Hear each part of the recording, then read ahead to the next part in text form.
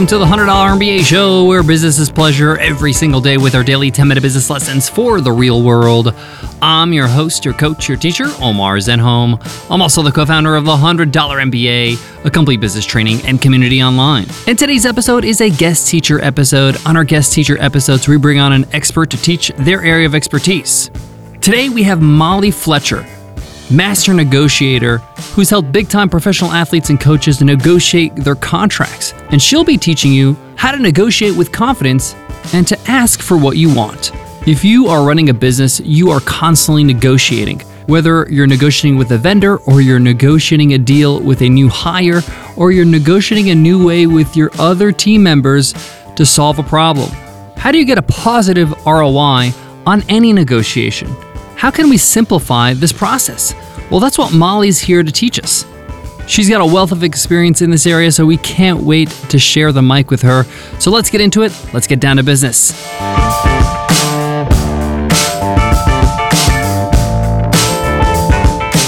Support for today's show comes from Start Your First Online Business, my all-new 10-part audio course on Himalaya Learning.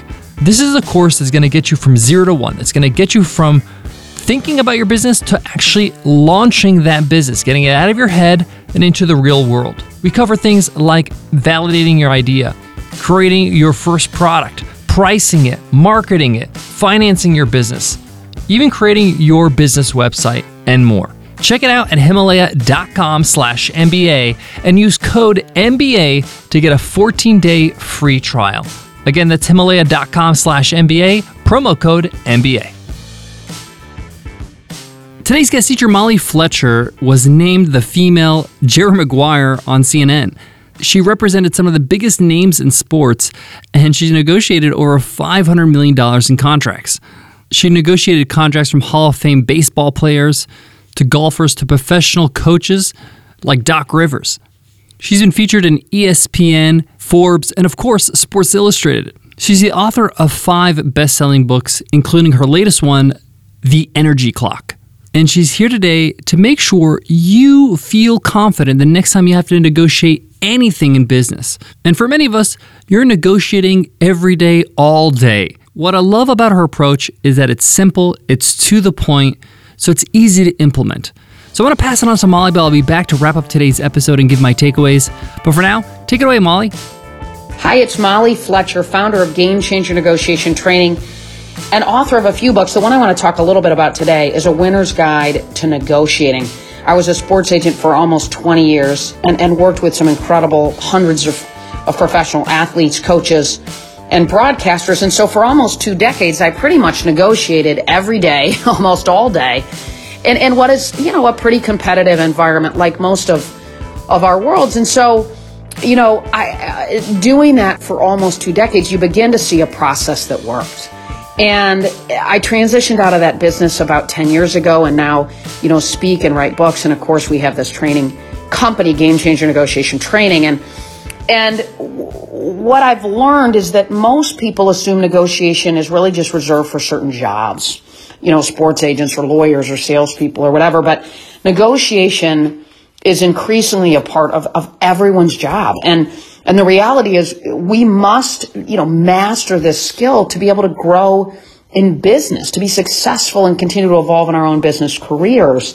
And, yes, you may or may not negotiate deals, but I would encourage you to sort of expand the thinking around the word negotiation and recognize that it's about negotiating resources and vendor contracts. It's about our time, our energy, who's on your team and not on your team, what projects you choose to take on or not take on. And then of course things, yes, like your comp package and the list goes on. But to me, the opportunity to negotiate exists all day. It's all around us. There's several opportunities every day, irregardless of the role or regardless of the role that you're in. So, but here's the problem, right? Most people aren't trained in negotiation. And so they're left with kind of anecdotes and gut feelings to guide them through the negotiation process. And as a result, I think people lack confidence and leave negotiations feeling frustrated, because maybe they didn't get what they wanted. And so what I want to do is walk through some of the mistakes that I often see. I'm going to give you guys 3 today, some of the most common mistakes I see people make, and really what to do instead. I have a list of about 5. If you go to 5negotiationmistakes.com, there's more, but I'm going to just break down 3 today. So, to me, number one is not knowing who you're negotiating with. Not knowing who you're negotiating with. Most people think and spend a lot of time, thinking about how they show up and what matters most to them. And not enough time worried about how the other side shows up and what matters most to the other side. And so, I'll give you an example. I negotiated, for decades with a general manager. And every time we did, he was always really difficult to connect with. He was tough. And I'm sure there's people listening that have people in your life that you negotiate with that are tough to deal with. And this guy was that way. And every time we'd have these conversations, I just felt like we were missing each other and we were a little bit disconnected. And, in retrospect, after doing the work that we do now and looking back, what I've realized is he came to the table kind of as a financial guy, right? That was the way he showed up. He was only worried about the financials. All he cared about was what was his payroll look like right now and what he was going to have to pay my guy. And what we were worried about is, yes, that mattered to us, but what mattered even more at this stage in this client's career and this athlete's career was the direction of the club. Who was going to be the manager of the club. I mean, there was things like that we were a little bit more worried about. And so we kind of found ourselves disconnected, particularly in this one particular negotiation that I remember so vividly. And that was because he was showing up worried about one thing and we were showing up worried about another. And when we can better prepare and better understand what matters most to the person that we're negotiating with, the more that we can drive connection. And the truth is, the more that we can connect, the more that we can keep the conversation going and hopefully come to a resolution. And what we've learned and what we teach is that there's 4 styles of negotiators. There's financial, strategic, logistical, and relational. So we all show up as one of those 4 primary types. We all have a little bit of all of them. But no different than you didn't decide to be left or right-handed. There's no right or wrong. It's just maybe our default setup. So, the financial person's worried about money and the bottom line. The strategic is kind of worried about the long-term benefits. The logistical is worried really about terms and conditions, right? The relational is worried about the people.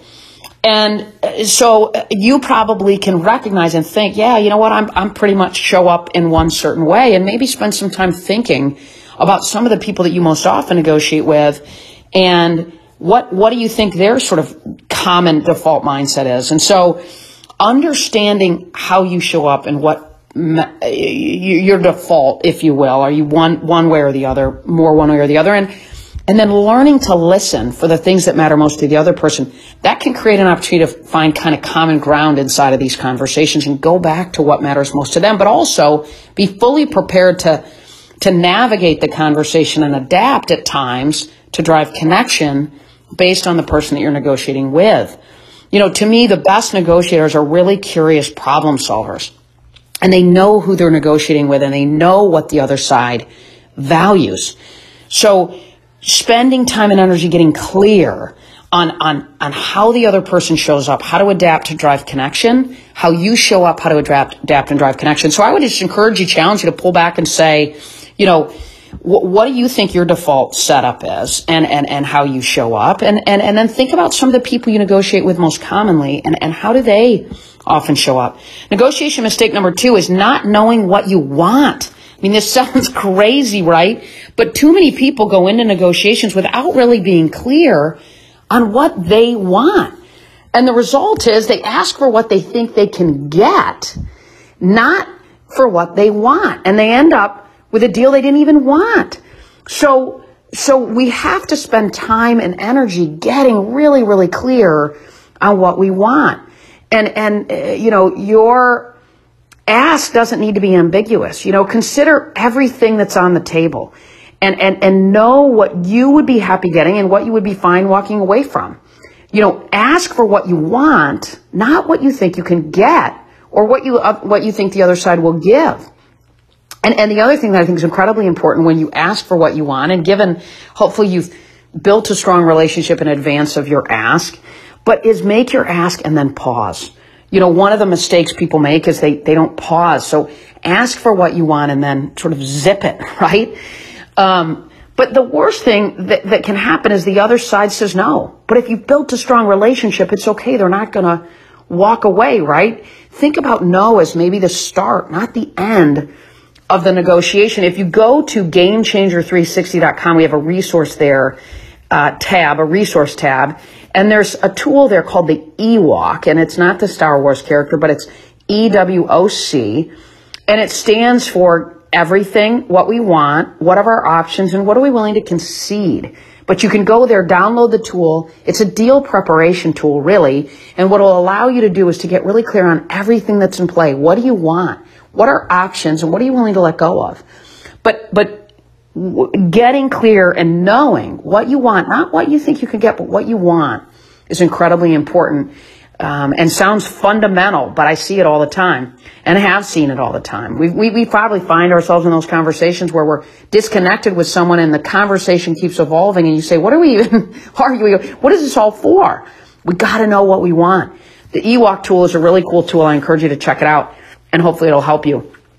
And then, one of the other most common mistakes is being too transactional. Negotiation to me is a conversation. It's a relationship built over time. And so, or in a window of time, but resist the urge to treat the negotiation like a transaction. It's easy to get into kind of task mode and I want to check the box and I want to move on. But it's so incredibly important to ensure that you stay relational, not transactional inside of these conversations. I'll tell you about a mistake I made. I was negotiating Billy Donovan contract, who was now in the NBA, but at the time was at the University of Florida. And Billy was, wanted to go to the NBA. And so to make a long story a bit short, he wanted to go to the NBA. He was at the University of Florida. And so after we signed him, a little bit of time goes by and we get word that the Orlando Magic job is going to go open up. And this feels like a good fit for Billy for a lot of reasons. And Billy wants us to pursue it. And so we do, and we starts on about a Sunday, and the agent that I worked with and myself, we come to terms by about Thursday. So from like Sunday to Thursday, we're just going back and forth with Billy and his wife on the base and the bonuses and all of the terms of the deal, and we would just call each other up. And these deals aren't crazy complicated, honestly, right? They're slotted a little bit based on what other NBA guys are making, and so for 4 or 5 days, it's just back and forth on base and bonuses and terms and all the stuff, perks, etc. So by Thursday, we've come to terms. The team wants to do a press conference, the Magic, and we fly down, and Billy does a terrific job and the press conference on Friday afternoon, and we fly back. Saturday morning, Billy calls and says, we've executed a press conference. We've executed 6 original agreements. Billy calls and says, hey, listen, I don't want that Magic's job. I don't want that Orlando job. And of course, we wanted to get really clear that that was how he felt and that was what he wanted, that he wanted to unwind that deal. But wow. So we had to unwind that deal. And of course, it's a bit of a long story, but I tighten it up and I share that because the mistake that I made was I was way too transactional. That whole 4 or 5 day period was all about the base and the bonuses and all that stuff. It wasn't about, are you ready to walk into that locker room and say goodbye to those athletes? Are you ready to walk in and do an exit press conference and say goodbye to the fans? Are you ready to walk in to the athletic director who Billy loved and say, I'm out of here? Are you ready to do all that? Making sure we're relational, not too transactional, is important. And to me, that takes a little bit of discipline. Maybe make a sticky note on your desk and put relational, not transactional. Because we live in a world where it's easy to go. And ensuring that we stay relational and focus on people, human beings, not just the deal, is incredibly important. So those are a few of the 3 most common mistakes that I see. But again, go to 5negotiationmistakes.com. That's 5, the number 5, negotiationmistakes.com. And you can grab a few more, but also if you go to GameChanger360.com and go to the resource tab, you can get that EWOC tool that I mentioned that will hopefully help you as well. So again, I wish you the very best. Know that these are 3, there's 5, but there's more, right? And so check out those resources, most importantly, so that I hope that they help you prepare for difficult conversations, they help you close better deals faster, but most importantly, strengthen the relationship along the way. Thanks so much. Again, it's Molly Fletcher. Thanks so much. Support for today's show comes from our very own Webinar Ninja. Looking for a webinar platform to host your live tutorials, classes, or special events? Feel like you're stuck on a never-ending journey to find that perfect webinar software that's not going to break the bank? We get it. That's why we created Webinar Ninja, an all-in-one webinar software that allows you to host live, automated, hybrid series webinars all in one place. Webinar Ninja also has built-in tools for marketing and selling your digital products during and after your webinar. Whether you're doing a live course, a sales webinar, or building your email list with automated webinars, we have everything you need to get the job done. Each plan includes unlimited registrations and webinars. You can also insert pre-recorded videos right inside your live events. Webinar Ninja has been ranked as a top webinar software for the last 6 years. Not only because it does the job, but it does it well and it's easy to use. Some users say it's the easiest software they've ever used. Want to check it out? Every week, we run a live webinar demo, and we walk you through everything Webinar Ninja has to offer, so you can find out if it's the perfect webinar software for you. Just go to webinarninja.com/workshop to sign up for our next live demo. Again, that's webinarninja.com/workshop. I really loved Molly's guest teacher episode because, again, it's to the point. I love how she emphasizes getting crystal clear on what do you really want. I found that often when I just point blank tell the other person, this is what I want, this is what I expect, more often than not, they are okay with that. They're like, oh, I could do that. That sounds good. And they tell me what they expect in return. This makes things so much easier, less confusing. There's no beating around the bush. So I can vouch for the fact that if you show up to a negotiation knowing exactly what outcome you want, this is what I want out of this negotiation, this is the result I'm looking for, and if you voice that, it's going to go a long way. I also agree that you should limit how much you talk when you're in a negotiation, especially when you're asking for what you want. Limit to at least 30 seconds, okay? If you can make it less, even better. But the point here is that just ask for what you want. Don't talk on forever. Don't ramble. Just say, this is what I want. This is what I expect. And then like Molly said, zip it. Close your mouth. Let the other person respond. It's okay to have some silence, some awkward silence even.